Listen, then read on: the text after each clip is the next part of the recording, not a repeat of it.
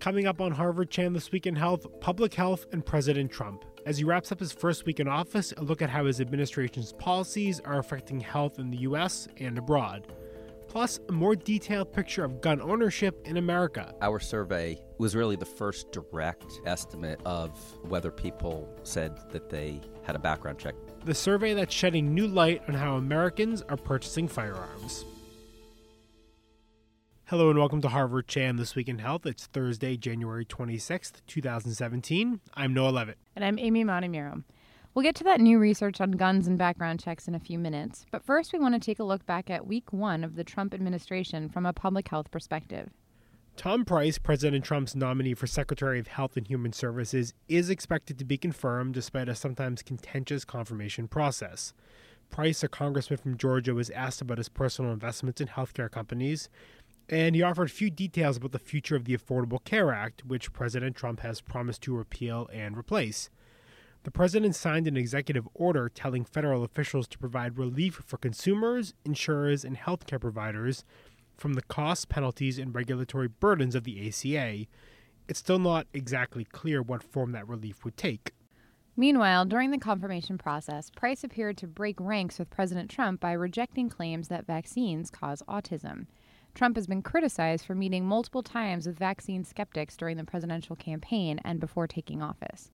And this week, President Trump also issued an executive order reinstating the so-called abortion gag rule. That's a policy that bars overseas health providers from receiving foreign aid if they discuss abortion as a family planning option. The order freezes funding to non-governmental organizations in foreign countries if they offer abortion counseling or if they advocate for the right to seek abortions in their countries. Critics say it will hinder the ability of women in low and middle-income countries to receive a range of reproductive health services. The policy dates back to the Reagan administration. It had been repealed in 2009 when President Obama took office. In other news this week, a new study finds that the death rate from cervical cancer may be much higher than previously thought, and that a wide racial gap exists. Research from Johns Hopkins University and George Washington University found that black women in the U.S. are dying from cervical cancer at a rate 77% higher than previously thought, while white women are dying at a rate 47% higher. Experts say that the mortality rate among black women is comparable to many developing nations. The new rates do not reflect a spike in actual deaths. Rather, the new estimate excludes women who have had hysterectomies. A hysterectomy almost always removes a woman's cervix, meaning she cannot develop cervical cancer. Researchers say the findings are concerning because cervical cancer is largely preventable when screening guidelines are followed.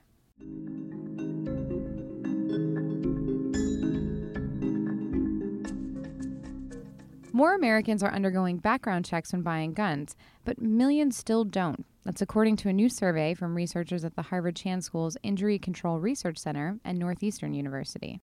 The survey of more than 1,600 gun owners represents the most comprehensive look at how people in America purchase their firearms.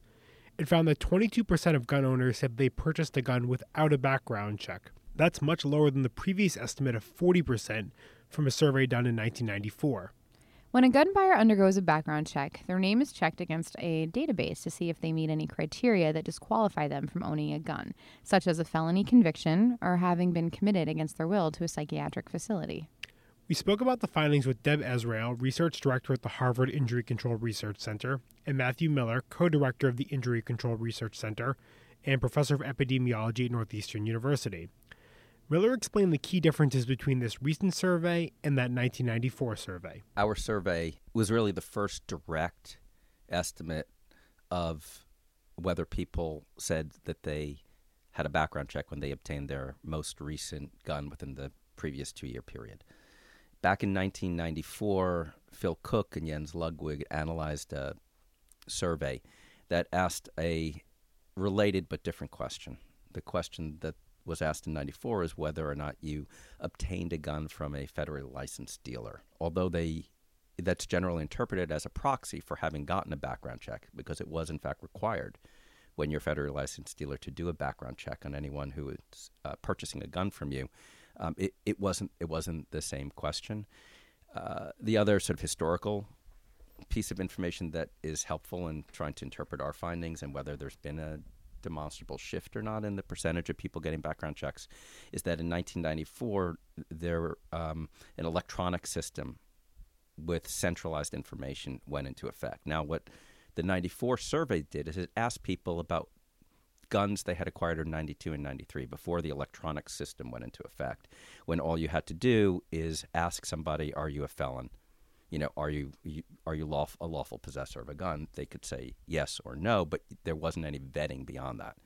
And so it's plausible that maybe once this central electronic system went into effect, there was a shift. But the two data points we have, given how poorly gun research is funded in this country, we really only have two data points, one looking in 94 at 92 and 93, and another looking when we did in 2015 at 2014, 2013. Miller says the key findings of this survey go beyond that 22% of Americans who are buying a gun without a background check. Miller and Azrael say that many gun purchases happen online or in private transfers between two people. And what they found is that in states where there are more stringent regulations on these types of sales, gun buyers were twice as likely to undergo a background check. Here's Miller again. It's not that it's 20 or 22%, but that when you live in a state where laws regulate the private transfer of guns, far more people, in fact, have background checks. But also sort of just as a further sort of clarification of what that 22% statistic means, it still means millions of people every year are getting guns without background checks. Because in this country, there are about 55 million people who personally own guns. So 22% of people who acquired the guns in the last 2 years, which is about 70 million transfers in the last 2 years, if 22% of them don't have background checks, we're talking about millions and millions of guns. Miller and Azrael say background checks are one area of the gun control debate where there's actually broad consensus among firearm experts and gun owners. According to a recent New York Times survey, gun experts said that requiring all sellers to run background checks is one of the most effective ways to reduce firearm deaths.